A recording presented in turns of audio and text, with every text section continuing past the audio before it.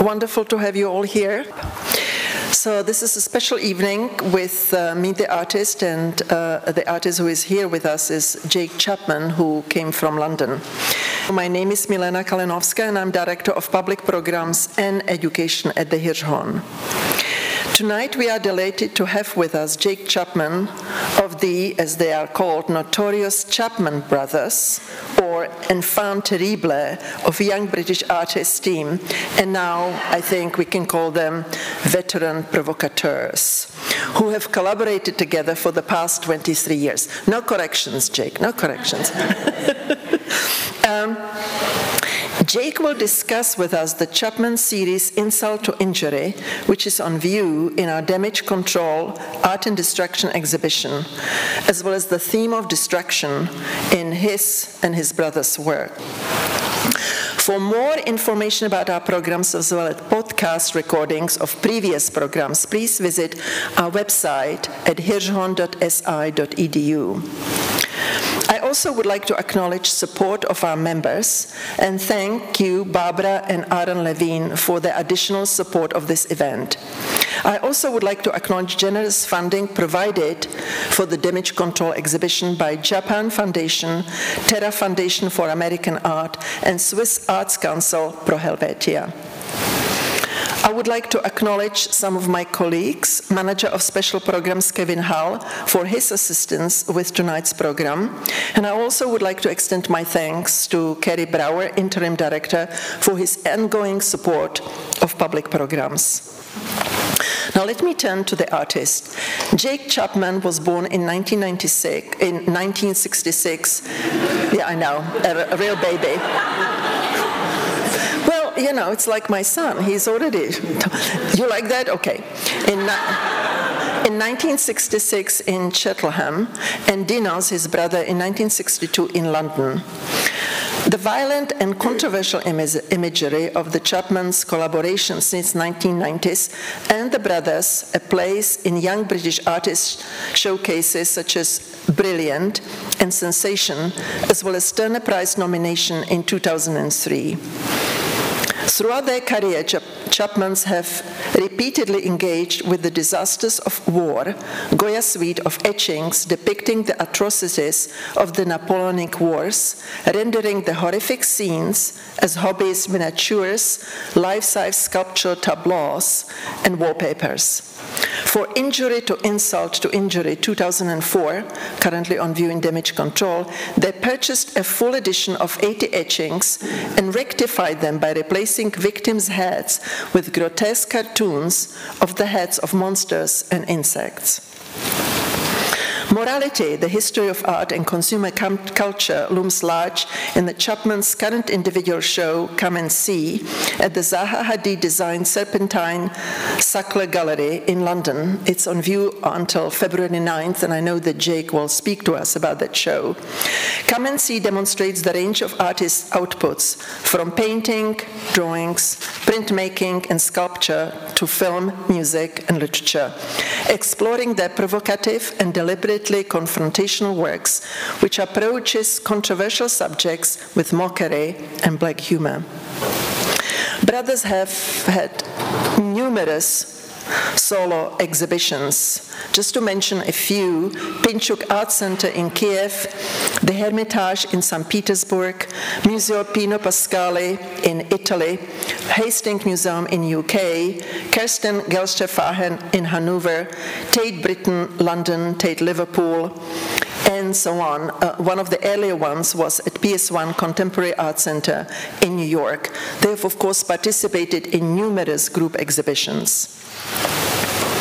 Serpentine Gallery, Julia Peyton-Jones and Han Ulbrich Obrist say that the Chapmans compel us to confront the nagging fears that lie at the dark hearts of the Western psyche. Well, let's hear from Jake himself.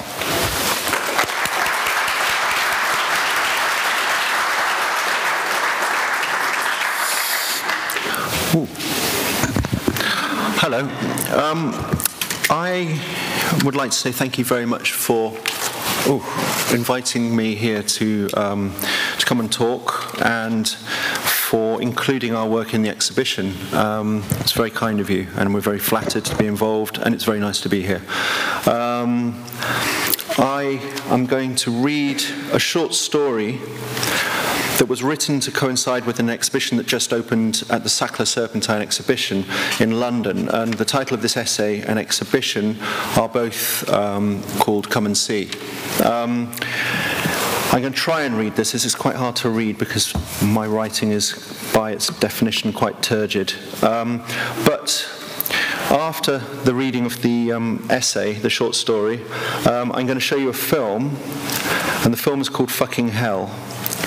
And it's the film which is actually on show at the Serpentine as we speak. Probably not now because everyone's gone to bed. So I'm going to show you these images. I'm going to show you images of the show as well as I tell you the story. So if you, I'm going to bore you with the story, but I'm going to impress you with the images. Okay. Come and see. It did not matter much to Gregory Fourier that his adoration of chlamydia love was unreciprocated. In accepting that she was oblivious to the mortal fact of his being alive, it did, however, cheer him that she seemed happy each time he switched her on. This fascination with chlamydia love is deeply unhygienic, declared Hans Voss, poised beside his seated underling, a paternal hand lightly depressing Fourier's shoulder, him dumbfounded by the sight of a grown man drawn to the very edge of his seat by the sheer power of female seduction.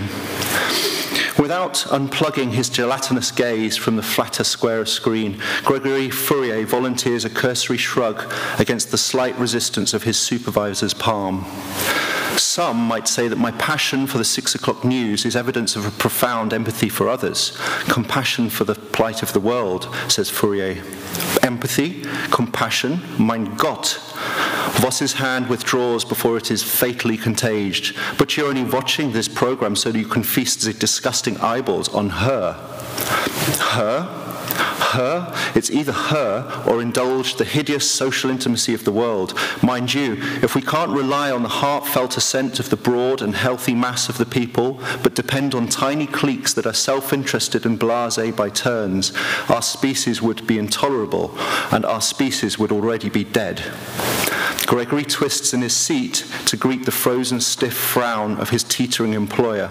And anyway, Herr Voss, what makes you think I'm not motivated by empathy? After all, one can experience empathy without being altruistic. He smiles. Hans Voss's forehead corrugates towards its tensile limit. He remains perplexed before his frown softens, and he is thus moved to warm laughter. With animation fettered by concern, he struggles for the armholes of his Oxfam sheet robe, hearty laughter muffled through the mouthless hood. Und why don't these KKK robes ever have a mouth hole? Well, you can't be faceless and have a voice, says Fourier. Ja, smartass. Remember, Herr Voss, one day you will no longer be loved. Hans Voss coughs out a formless laugh, and the ghostly white sheet puffs out before silently deflating. Well, we must all keep our little secret, ja? Gregory nods autonomically, captivated by the sight of chlamydia love, masterfully shuffling papers on the news desk on TV. Next up, how humans are winning the war on disease. When chlamydia love mouths disease, she bears perfect white teeth. It is never a good thing to have to excuse yourself during a very important meeting to rush to the ladies' room or to spend much of your well-earned holiday in your hotel room because of the unmentionable. Now just imagine if those unmentionable movements cause your immune system to shut down completely. If it lasts for weeks or even months, the unmentionable can be considered a chronic disease. The body loses a lot of important fluids and electrolytes. According to the National Institute of Health, adults average 1 occurrence of the unmentionable each year, while our little ones have an average of 2 unmentionable episodes a year. So, while it's a relatively common complaint, if left untreated, the unmentionable can lead to severe dehydration and even the unmentionable, even death. Damn, she's good, he thinks. admiring her great big round tawny owl eyes twinkling in the lurid studio spotlight. Her lovely raven black hair swoops down with effortless carelessness to frame her perfectly oval pink blushing puce face. Her nose is also nice. Her cheekbones are nicely bony yet delicately defined without being too skeletal. Her mouth is an anaerobic work of art. Her chin is a sight for sore eyes, and so are her eyes. Her great big twinkling round brown tawny owl eyes. I shall leave you and chlamydia all alone, both together with the other 6 million viewers. Have fun and don't do anything I wouldn't do, yeah? Gregory is midway mouthing hair as chlamydia brushes a raven black filament from her work of art mouth. Don't go, he drawls, stay. Nein, danke, I got the real flesh and blood lady waiting for me. She says her name is Tiffany. She's bright like the diamond.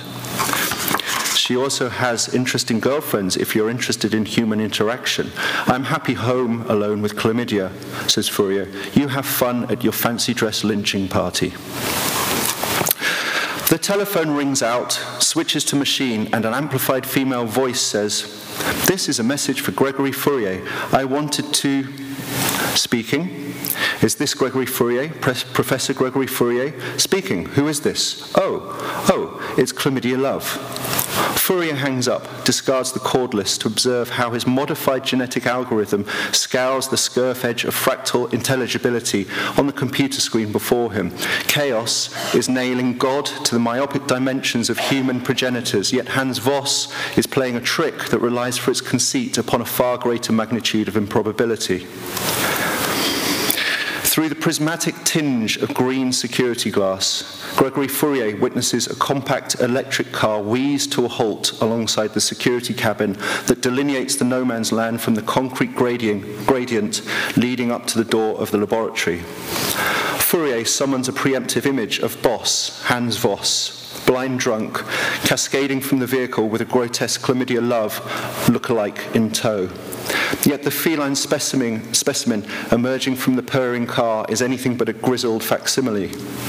Gregory Fourier can only portend the apparition before him as a prodigal gift from God. And yet, with each solid footstep planted up the ramp in his direction, the sublime otherness, so characteristic of Chlamydia Love's esoteric televisual form, begins cross-fading before Fourier's very own eyes. As the obdurate mass of her physical form becomes tangible, the allure of her gossamer essence begins to wilt and wane. To wit, when she is close enough with hand reaching out to shake his, the blemish on her cheek, now the sole focus of Fourier's attention, it, nonetheless pampered with silica foundation and lightly dusted to give a more matte natural finish, seems to scream out to him. It even begins yelling his name out loud. Professor Gregory Fourier, Professor Fourier.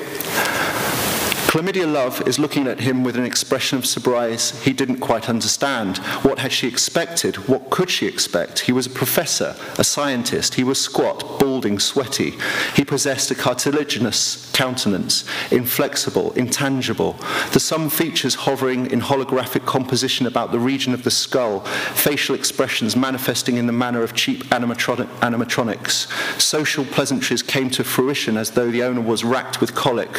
Hence smiles, if indeed they were smiles, seemed governed by the same internal agony that makes an infant smile ambiguous. Not that he was rude, just severe. The laboratory had that effect on people. I did try to call you, she says. Several times, she adds. So did my researcher. I've come to see the apparatus. Gregory Fourier steps aside for his guest. On entry to the fluorescent reception, she glances about, adjusting to the brilliant light. He wonders where he should take her first. His first thought is the canteen. The vending machine might help break the ice. He motions to the door and then towards the wing-back chairs flanking the single boutique sofa facing the monolithic TV screen. She chooses the sofa, perches on the edge of the seat opposite his TV. An uncomfortable symmetry grows in Gregory Fourier's mind. Where is everyone, she says. Your technicians, she says. Your assistants, she says. It's just me, he says. I work alone, he says. I forget to eat when I'm working. I'm here to interview you about your secret apparatus, but first I would like to see it. She sighs out loud when he unhitches her bra with tooth and tongue and takes her in his mouth. He tumbles her onto his futon and looms over her with faux malevolence. Chlamydia had very recently delivered a reportage piece on the weird phenomenon of love at first sight, titled Love at First Sight, Fact or Fiction.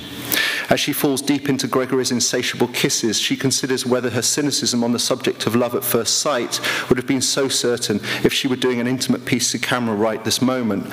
Who would have believed, she asks herself, burying her hands in his thick, curly, dark black hair, that a simple anonymous tip from an anonymous German would have changed her whole life.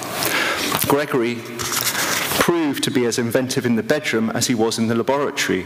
He had little talent for pretty words, but she had no doubt the words he spoke were utterly sincere. It was as if time stood still. He told her how attractive she was, how much he enjoys being with her, how pleased he is that she understands him well enough to be attracted to him too, and he touches her physically and emotionally in ways that made her realize she would never be satisfied with mortal men again. Gregory cups her face between his hands and gives her a smile that churns her insides out. "You're as special as I always knew you would be," he murmurs. "Beautiful, yes, but also clever and interesting and honest." She tangles her bare legs around his and reaches up to stroke the mitered angle of his concrete jaw. They communicate with kisses and sighs. Amid the human gasps and incoherent animal murmurs are lingering touches, bestial scratches and mammalian nibbles. Gregory is the pure physical bluntness of lead, thudding, thudding, thudding. But his lovemaking is also agile and poetic. Thus, Chlamydia's lungs rasp as he thrusts smoothly into her, stealing her breath and her heart at the same time. All about the room, cosmic hurricanes begin to spill out into the void, shattering the space, bursting with immeasurable force of the imaginary upon quaking towers, rhomboidal, opalescent, shimmering arches sinking upwards to unattainable zeniths. Tumbled matter encounters vast clefts. The erratic merges with cascading labyrinths. Chlamydia and Professor Gregory Fourier's bodies are dissolving into thin air, but before Fourier disappears forever in the pounding morass of intertwining molecules, his little voice can be heard shouting out loud, "Get rid of meaning. Your mind is a nightmare that has been eating you. Now eat your mind." She adds, "I thought I could spend some time with you, if that wouldn't be too bothersome. Me and a small camera crew, take a glimpse into the life of the world's most inventive inventor, but first I need to see the apparatus." Having come to from his libidinous reverie, the clammy professor leads the way through a corridor choked by floor-to-ceiling animal cages. On hearing human footsteps, the chimpanzees begin chattering with excitement, but on seeing Chlamydia, they cower in their cages, performing clumsy gestures of genital shame. Gregory Fourier runs his fingers gently along the wire to calm them as he passes by. "Shh! Don't be silly, Albert. Hi, Yorick. How's it going, Patricia? Hi, Mike. Put it away, Gordy. Hi, Abel. Hi, Miss Baker. Hi, Bonnie. Hi, Sam. Hi, Ham. Hi, Ibrick. Say hello to Chlamydia, Vernie." "Hi, Chlamydia," says Vernie in a primate Soviet growl. The professor opens the pressurized portal to the main lab, and Chlamydia enters at his gentle request. Inside, the fluorescent lights flare according to the sudden physical exertion of the small monkey manning an exercise bicycle moored to the floor and connected by jump leads to a fizzing dynamo. There's Darwin, my right-hand man Friday, my only technician. "Faster, Darwin, faster. Earn your banana milkshake. There's a good boy." Darwin pedals hard and struggles uphill for a humanoid smile. Despite Darwin's courageous sprint, Chlamydia's visible disappointment has nowhere to hide in the excoriating luminosity of the glowing white lab. The empty workstations and computer terminals vastly underwhelm the journalist's expectation for a more vibrant sign of the throbbing gristle of scientific genius. "Oh," she says, disappointed. Oblivious to her disappointment, the stimulated scientist ushers his guest to the nearest terminal and clicks the mouse for the screen to come alive. "Come and see. Look." And on the screen, a diagram. "You see, I've been studying voltage-gated calcium channels because they participate in brain functions such as synaptic transmission and patterned nerve activity. By combining psychopathological studies of normal and brain-damaged subjects, With the computational tools of theoretical neuroscience, I can study the functional architecture of high-level cognitive capacities such as spatial attention and general cognitive ability. It's all just computational epistemology, really. I'm just trying to figure out how brains make decisions, how we discover stuff, how we learn, how we store, and how we adapt. You know, stuff like that, for instance. Well, for instance, what is emotional consciousness? What is the purpose of God? What are the implications of mirror neurons for empathy, conscience, and moral intuition? What is mind-brain identity theory? What is the comparative nature of mental illness? How does disease figure in the evolutionary adaptation of the brain? A pregnant pause issues forth. Despite Professor Fourier's elegant brain, his inelegant intrapersonal skills are unlikely to offer chlamydia a graceful way to decline the obligation to comment intelligently. Disease, she says, clutching at straws, and as her lip performs its predictable curl, he sees how the gums are angry and have whitish herpetic lesions. Sorry, so sorry, he says. Please excuse my rudeness. What I meant to say is, I work with monkeys. From the far end of the lab, a caged monkey barely stifles a laugh. Mortification draws chlamydia towards the animal as one might towards a pet. At the cage, she sees how the animal is rocking yet writing, neurotically scribbling, his lowly abode littered with highbrow notes, tightly clenched balls of paper and broken biros.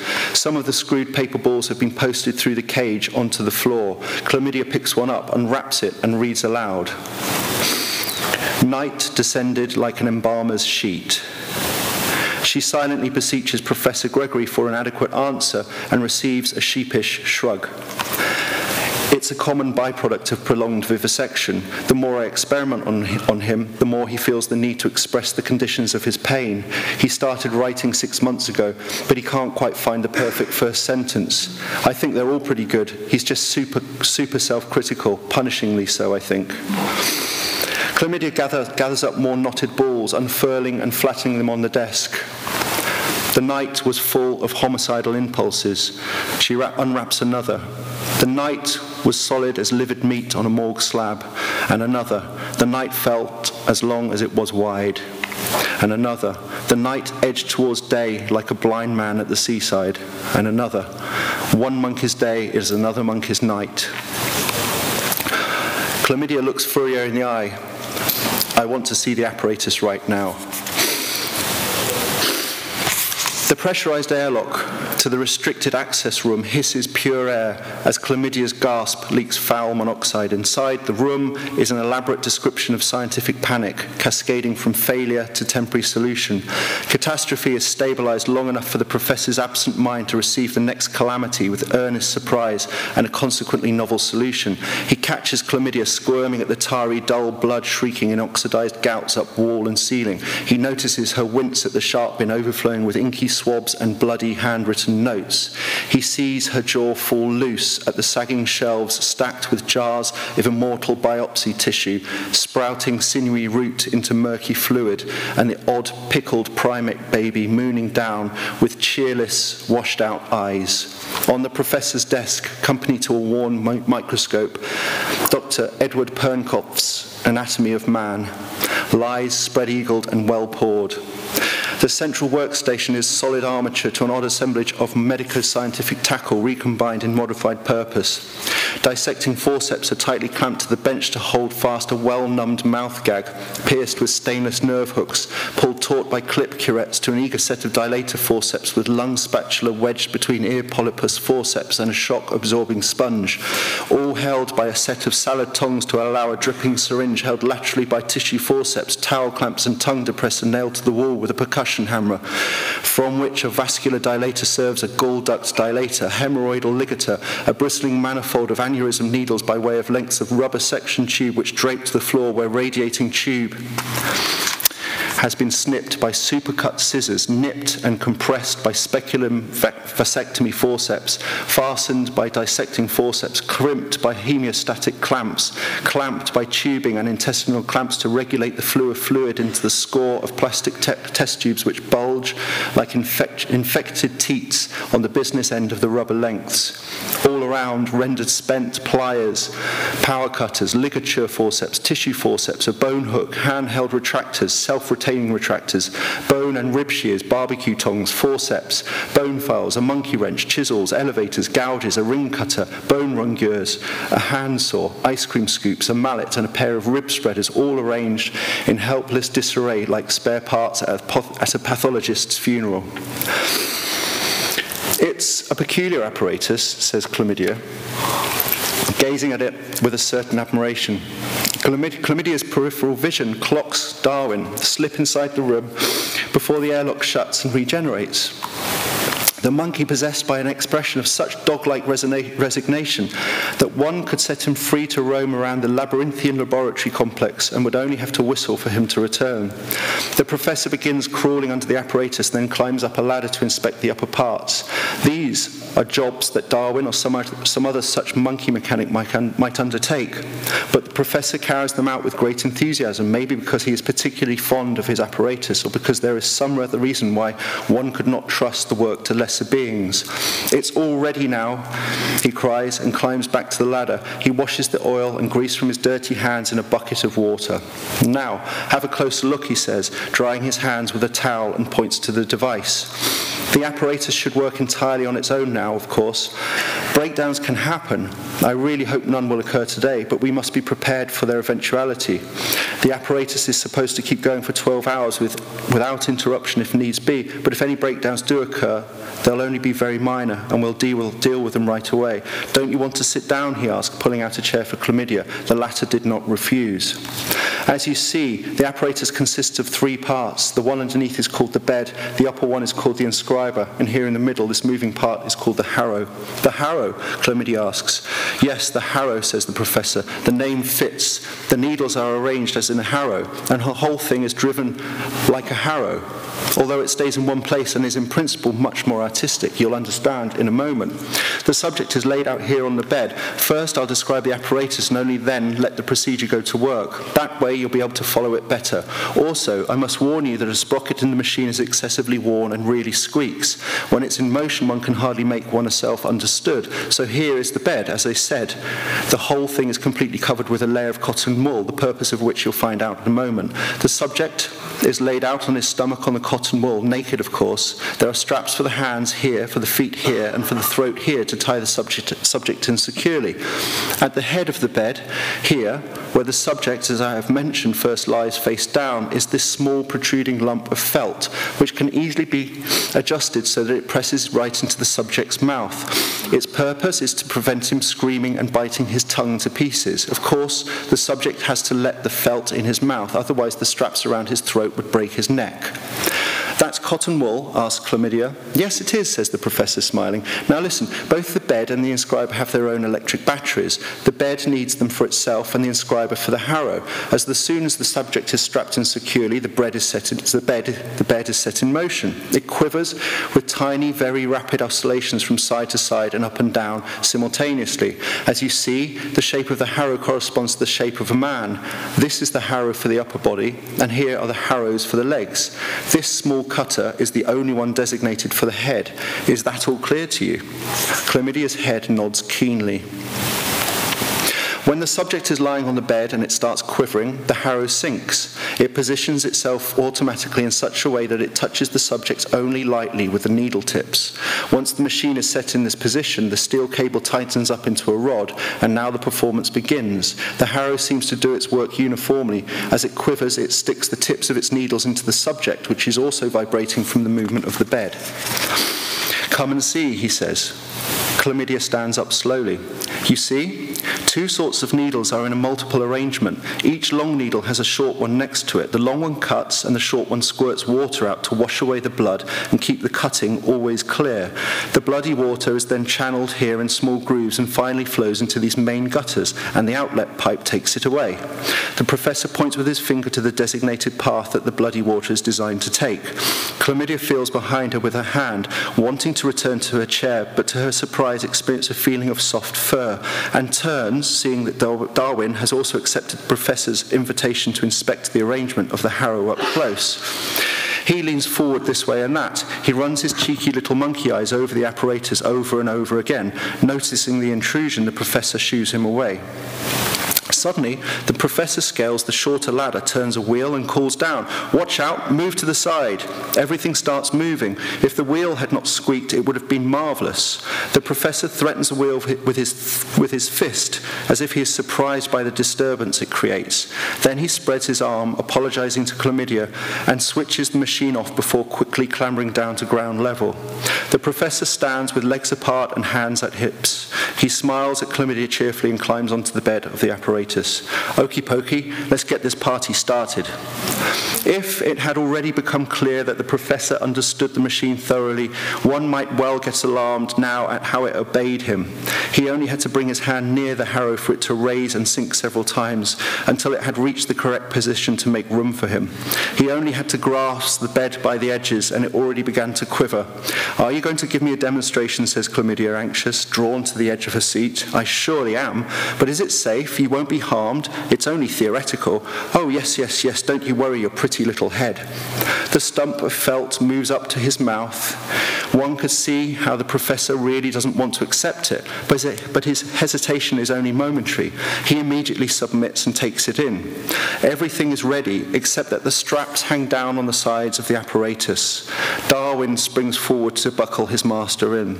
Hardly are the straps attached when the machine starts working. The bed quivers, the needles dance on his skin, and the harrow swings up and down.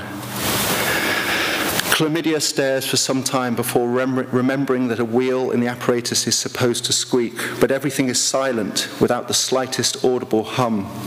Then she hears a noise from up inside the core of the apparatus. The professor looks up too. Is the gear wheel going out of alignment? The machine is breaking up. Its quiet operation was an illusion. The harrow is now stabbing the professor, and the bed is not rolling the body but lifting it, quivering up into the needles. Chlamydia begins screaming and Darwin is chattering insanely. Woman and monkey wish for nothing less than the whole thing to stop, but can do nothing to expedite the shared desire. It is murder, pure and simple. The harrow is moving upwards and side to side with the skewered body. Blood flows out in hundreds of streams, not mixed with water. The water tubes have also failed to work. The professor's body will not come loose from the needles. Blood streams out and he hangs above the bed without falling. The harrow wants to move back to its original position, but as if it realizes that it cannot free itself of its load, remains hovering above. "Help him! Help him!" Chlamydia yells to the monkey, but the monkey is too small and unintelligent to do anything more than shriek and somersault on the spot. She wants to grab the professor's head to pull him off the needles. Against her will, she looks at the professor's agonized face. His lips are pressed firmly together. His eyes are bulging beyond the threshold of their meniscus, yet his gaze is calm. The tip of a large iron needle has penetrated his forehead. The body finally slumps down flat on the bed, like night falls, solid as livid meat on an embalmer's slab. Good. Shall we do questions and answers? Are there any questions? So,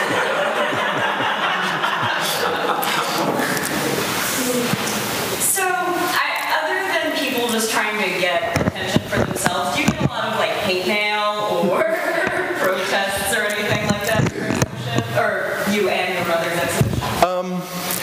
Yeah, we get sort of all sorts of stuff, really. I remember the funniest letter we got a long time ago was this kind of a tiny piece of paper that came in a tiny little envelope written by this tiny little handwriting. And you read it and it said something like, "I've been following your work for many, many, many years, but I really appreciate your work, but I seem to find myself in an artless society."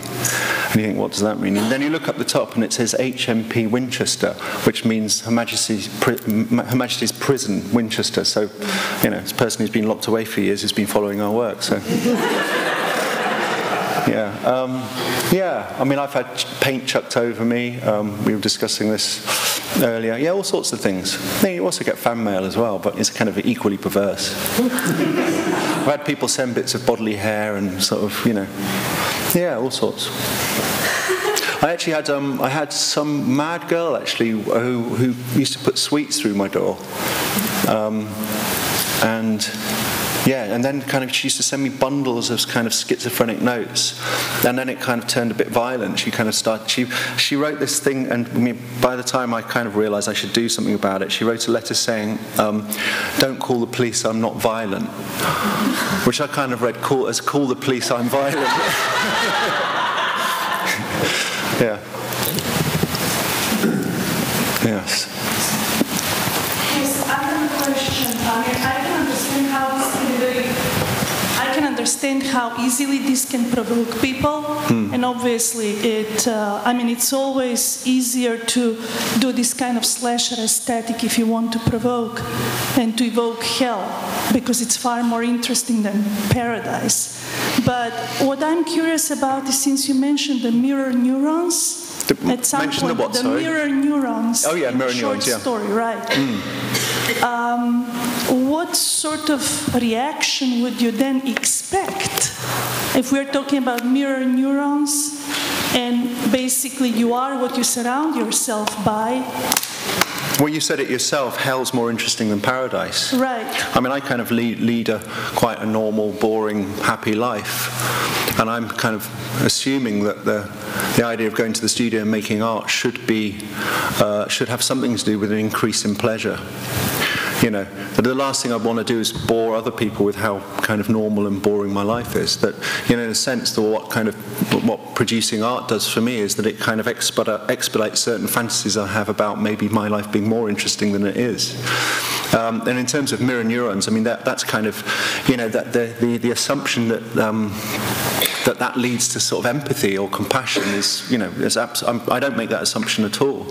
I mean, I think that, you know, on one level, it's very easy to see our work as a kind of a provocation on a personal level, that you could, you know, that if somehow you could kind of, you know, I have had the experience where people feel kind of personally attacked by the work, that they may make the mistake of thinking that the work is directed towards them personally, rather than the work being strategically something to do with an incitement to discourse that seems to be absent, you know, political discourse, discourses about bodies, discourses about gender. I mean, the work is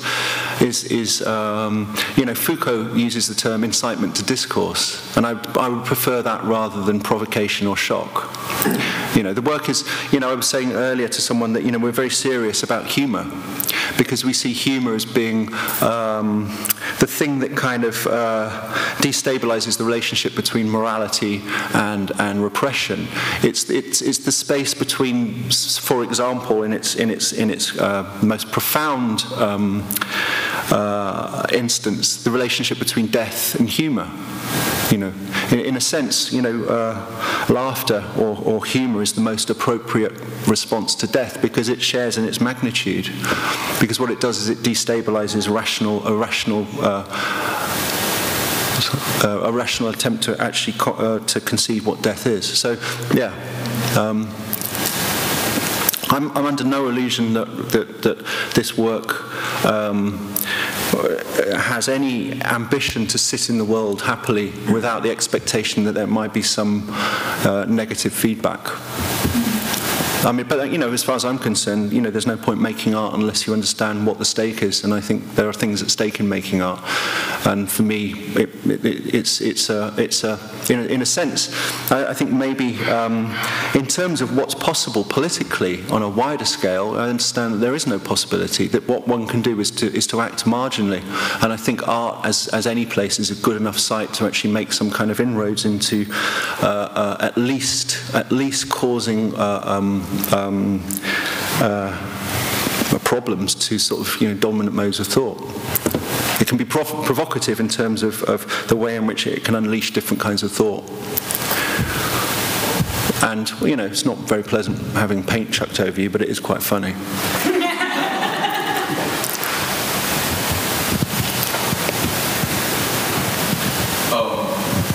Yellowism, is that vandalism?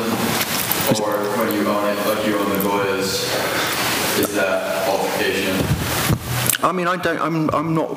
I mean, the thing about yellowism is I just sort of can't really sort of see anything in that which pertains to being theoretically or cerebrally or intellectually serious in any way.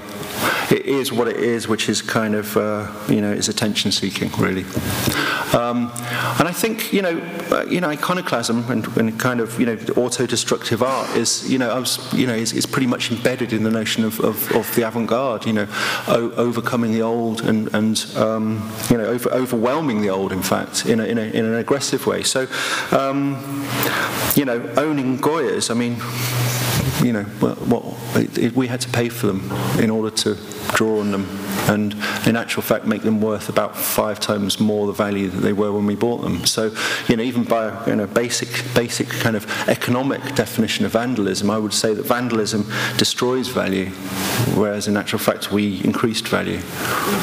Not that that's what our aim was, but I mean, in a sense, what was interesting about that project is that the more we worked on the pieces, the more money we made by making those pieces, and the more we could actually use that as a slush fund to buy the next set of Goyas. So in a sense, instead of it being a kind of a singular gestural move, which is some kind of petulant, flamboyant demonstration against modern art by a singular act, we've turned it into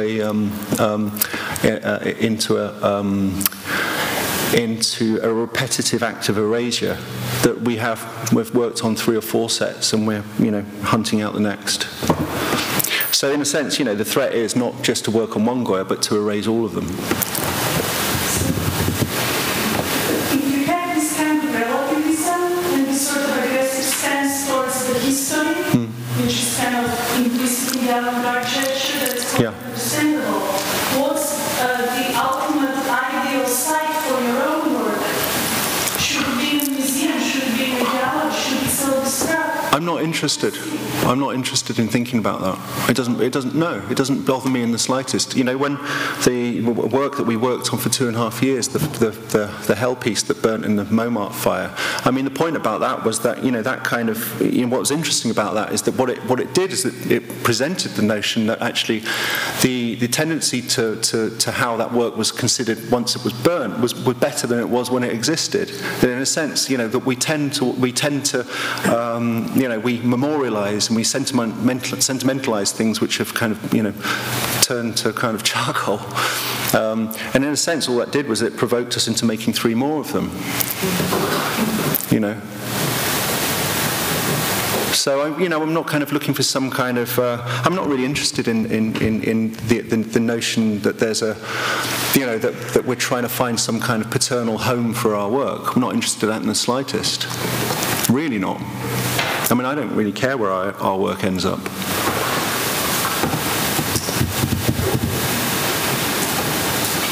There's an old saying, hear no evil, speak no evil, see no evil. I'm not sure if it's religious or not, but do you have any thoughts about that old mindset? And it seems like it's... Sounds like a bumper sticker.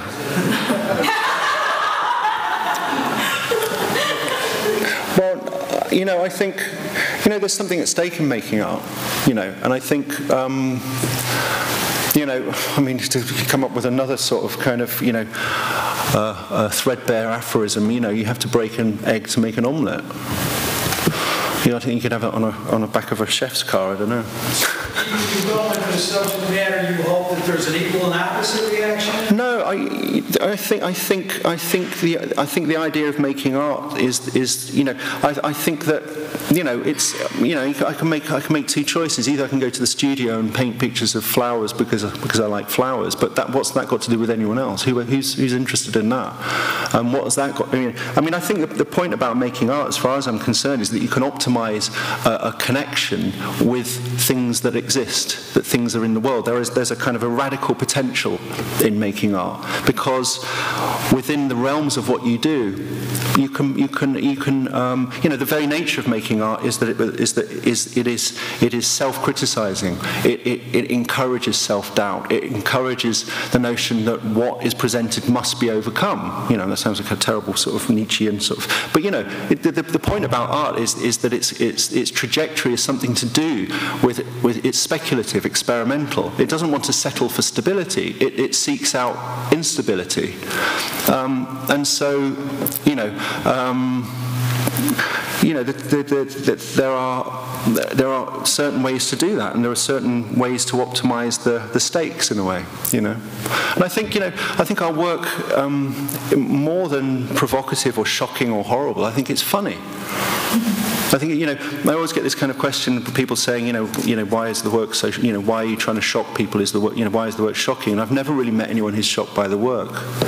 I've always heard that there are people who are shocked by it, but it's always someone quoting someone that they know. It's always journalists saying that people are shocked by the work, and you say, yeah, but are you shocked? They say, no. Well, of course you're not, because the work's not shocking. A lot of, the response to the Goya drawings was that people kind of, they inflated the melodrama. I often hear people say, when you drew on the Goyas, there was a huge public outcry. Nobody knew. Nobody cared. It didn't matter. There was an outcry within the territory, the domain of a small kind of cultural elite. But they were kind of, if you think about what art does at its most radical, the problem is that it's appropriated by a kind of a liberal discourse that seeks to invite the protestations and the antics of artists because they want to define their boundaries by showing that they're tolerant and their boundaries are kind of liquid. The problem with making art is that however aggressive you try and test those boundaries, and you think that maybe you're making some critical or radical attack against the notion of what you think is a dominant, the dominant adopts it because it is the very thing that's invoking your tantrum. So this is the problem. So maybe what happens that you might have to seek out ways in which your critical attacks against the dominant are less coherent, more arbitrary, more random, less able to be appropriated into the logic of assumption or appropriation. So maybe the point about it is to kind of produce a kind of a work that has that what is it going to end up in a museum? I mean, if you make work like this, does it end up in a museum? Well, actually, as much as your antics can try and produce works of art that look as if they don't deserve anywhere, these things are in museums. So even the radicality, even the kind of all of the kind of little traumatic attacks that we've evidenced and we've aimed at the art world and the notion of making art and the bourgeois public or the intelligentsia, these are the lifeblood of the very people that we're attacking. This is the problem. The problem is that that there is a logic of critical redemption to any uncanny, abject, nasty, blasphemous, transgressive work of art is always appropriated into the logic of critical culture. And so, in a sense, critical culture is emasculated. It has no function. So, let's all stop and go home. Yeah. No, I mean, I think one has to find different ways to attack. The dominant isn't some kind of tyrannical, aggressive, rigid, oppositional sort of figure. It has a soft underbelly, and we're all kind of somehow nestled up against it. It invites its boundaries to be attacked because it measures its tolerance. The liberal society, our liberal society, measures its tolerance by the antics of artists.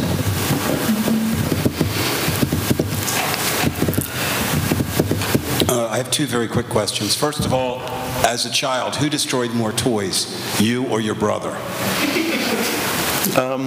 We didn't have toys when we were children.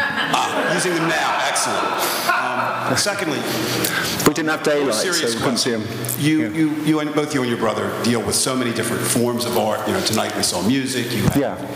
If you were limited, now you're not. If we were what? Sorry. No, if you were limited, you're not. But you had to choose one form, be it film, be it music, be it writing. Which would you choose and why?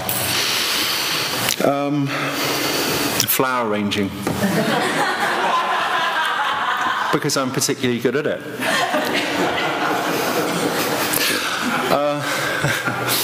I don't know. I mean, I think the reason that we're interested in doing so many things is because there's a kind of a hysteria, and I mean that in a kind of a Freudian sense. That we're kind of that in a sense what we're trying to do is that we're trying to surprise ourselves by stepping outside of the assumption about what would follow.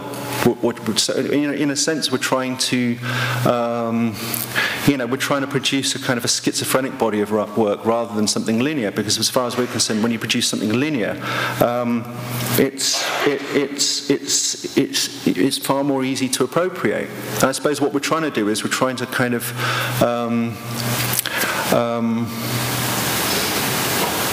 it's a kind of a scattergun approach to making art, and I think it's, in a sense, it's kind of, in a sense, it's kind of like,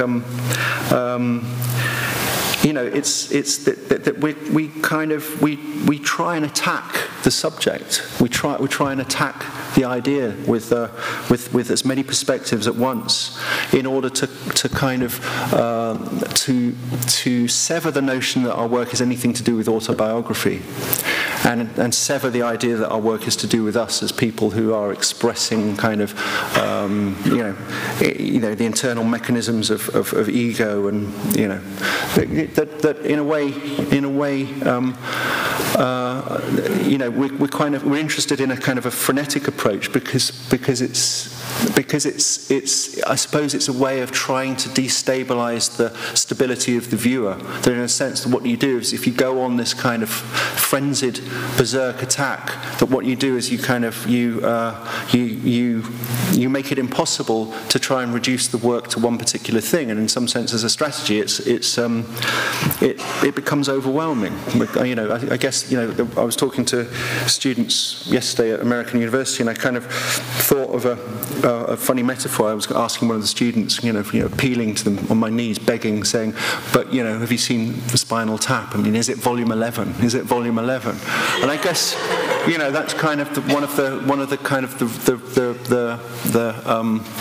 the idea of amplitude, the idea of volume, the idea of noise and intensity is very important in our artistic practice. In some senses, volume 11 is very meaningful to us because it means that the work is an assault. It's about absolute interference rather than some kind of decidedly mature approach, appealing to the good grace of the viewer to kind of come and understand us. We're just not interested. We're just kind of like trying to kill their eyes with art.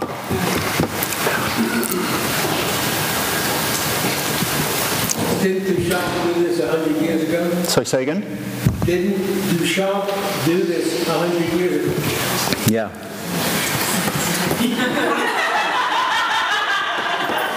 I mean, yeah. And probably someone asked the same question 100 years before that. Hey, Jake, what's the first thing that comes to mind when you hear Ronald McDonald? Chocolate milkshake. I think that our interest in McDonald's is, we're interested in,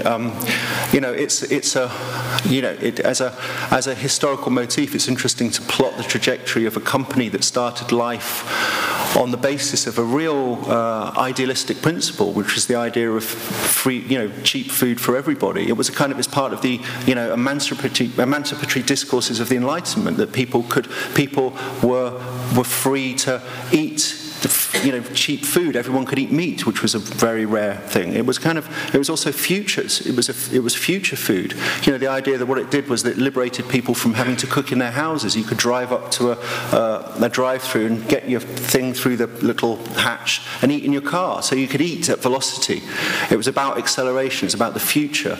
And when you look at this kind of strange trajectory that starts off all nice and fluorescent and happy and whatever, at a certain point on this kind of strange capitalistic trajectory, the clown loses his humour and becomes litigious, and then suddenly people start pointing out that actually, they're kind of chopping trees down in order to cattle graze, and so suddenly this thing which embodies the notion of an idealized future, almost a kind of a utopian notion of food, becomes almost responsible for the ends of the earth. So it goes from utopia to dystopia. And in a sense, if you plot that trajectory, it's also the same trajectory that idealistic capitalism follows. And so in terms of a motif, it's quite a nice way of actually, it's kind of an anthropological motif that plots the downfall of the West. It's great. What they do is they solve the solution by painting McDonald's green. And I think one of the reasons they don't sue us is because I think they've got to that phase in their kind of reconfiguration where if they start suing us, it would look bad. They've become kind of morally... what's interesting is that they've kind of suddenly kind of taken on the mantle of being moral about their immorality, which is quite interesting. Could you speak of a time in your artistic process when you were surprised or you discovered something that you didn't realize existed before? It's quite ambiguous. Well, it's meant to be. I don't... what do you mean? Go on, try again. Like you're locked in, such as that one piece where there's like 5,000 toy soldiers in this sort of cavalcade.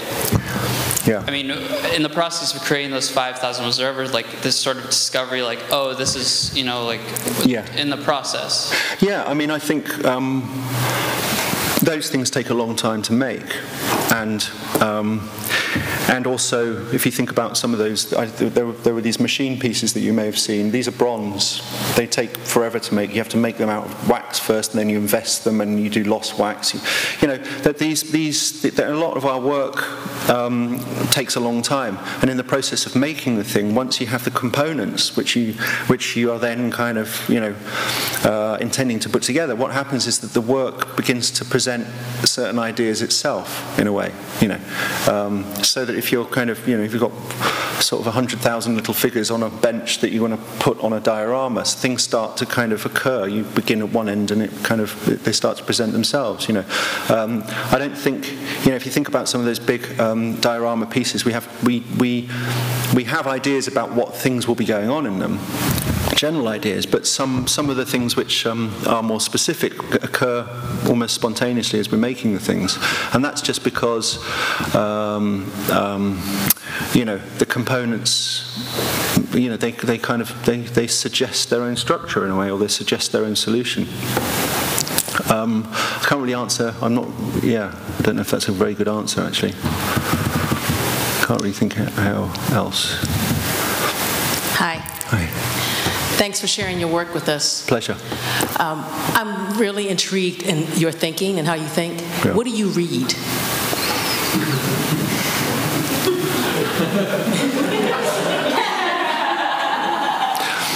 That sounds like it could be really confessional on my part if I tell you that. I read all sorts of things. Actually, I don't.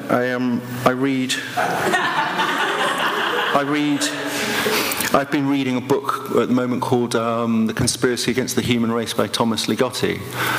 He's an American philosopher. He's a very good writer. I read people like Bataille a lot. People like Deleuze and Guattari a lot. My favourite writer is Deleuze, I'd say. People like Nick Land, Ray Brazier, Keith Ansel Pearson, Sadie Plant, all the, the usual lot. I don't really read novels because I tried to read novels. I started reading a lot of Vonnegut novels, but I just realised what a whingy old wanker he is. Really. And then I heard that he was the head of the Humanist Society, and that made me really I felt like I felt abused. Like I've been sleeping with the enemy.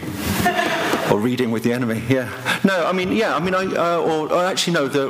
novels I like Celine, Journey into the Night, and Death on the Installment Plan. You can see there's a kind of a pattern emerging. Lots of death. It's the kind of one big real thing that happens to us, isn't it? Dying, really. So it's kind of important to get a kind of an idea about what it is before it happens. And that seems to be kind of quite an interesting idea, that that in terms of the notion that we have kind of attained some kind of presiding consciousness, and yet we still don't have a grasp on what the notion of finitude means. Do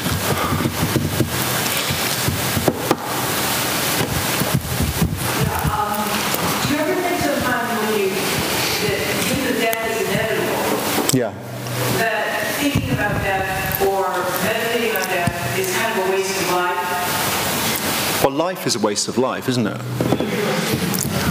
It depends on whether you think there's purpose and stuff. I think that part of the problem about it's a waste of life thinking about death, but if you think about pretty much 98% of our culture, it's pretty morbid. So in a sense, whether we kind of, face it, it's an interesting philosophical question. We can have a lot of pleasure thinking about death. I don't sit around thinking about death like it's a terrible, looming, seething thing that's coming towards me, and I'm trying to protect myself from it. I think it's a really fantastically interesting thing, and it pervades pretty much all strata of culture. It pervades us because the notion of consciousness has to deal with death. An animal doesn't have consciousness. It doesn't have a kind of a perceptual understanding of its existence, because it hasn't needed to utilize a kind of a contrasting understanding of existence based on a fear of death. The second we contrive of the notion of death, we begin to fear it. The second we fear it, we contrive a system of thought that tries to compensate that fear. That's what culture is, pretty much. And I would say there's no culture that culture isn't about anything else. It's a compensation. Freud came up with the kind of the notorious statement that the aim of all life is death. Which is kind of quite an obvious statement. But what he suggests is that all that happens in between the two things is just the kind of a set of ornamentations that make the inevitable transition from one to the other kind of agreeable. Once you understand that it's going to happen, it's very difficult to approach this thing without kind of trying to produce a form of secretion or an aggregate form of culture in your life that kind of is a marker of your passing. Pleasure. Come again.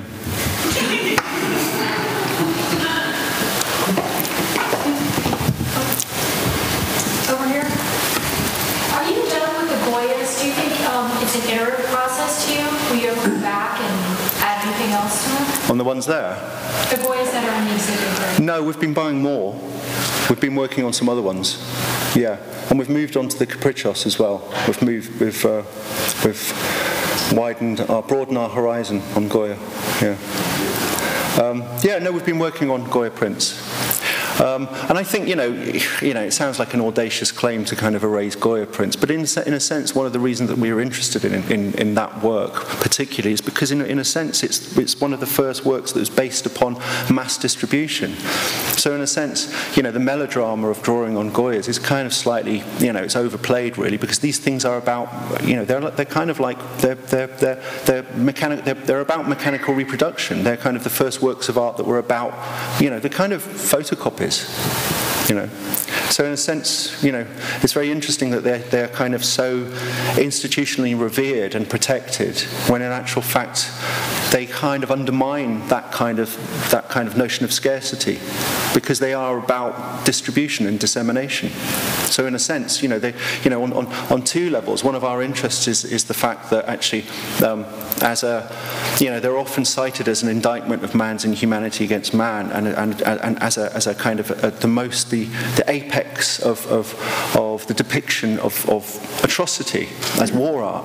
And yet, the reason we're interested is in how they have been so thoroughly coerced into this institutional reading, which is a moralistic reading, a reading based upon ideas of idealism, that the work of art can be beautiful, and what it leads to is a notion that you should learn from this terrible depiction. And in actual fact, when you look at the pictures, the degree to which the artist who's made these works spirals in, and there are the degrees of pleasure in the drawing that seem to undermine the moral reading of the work. There's a kind of a libidinal economy in the work that actually undermines the moralistic reading of the very work of that work.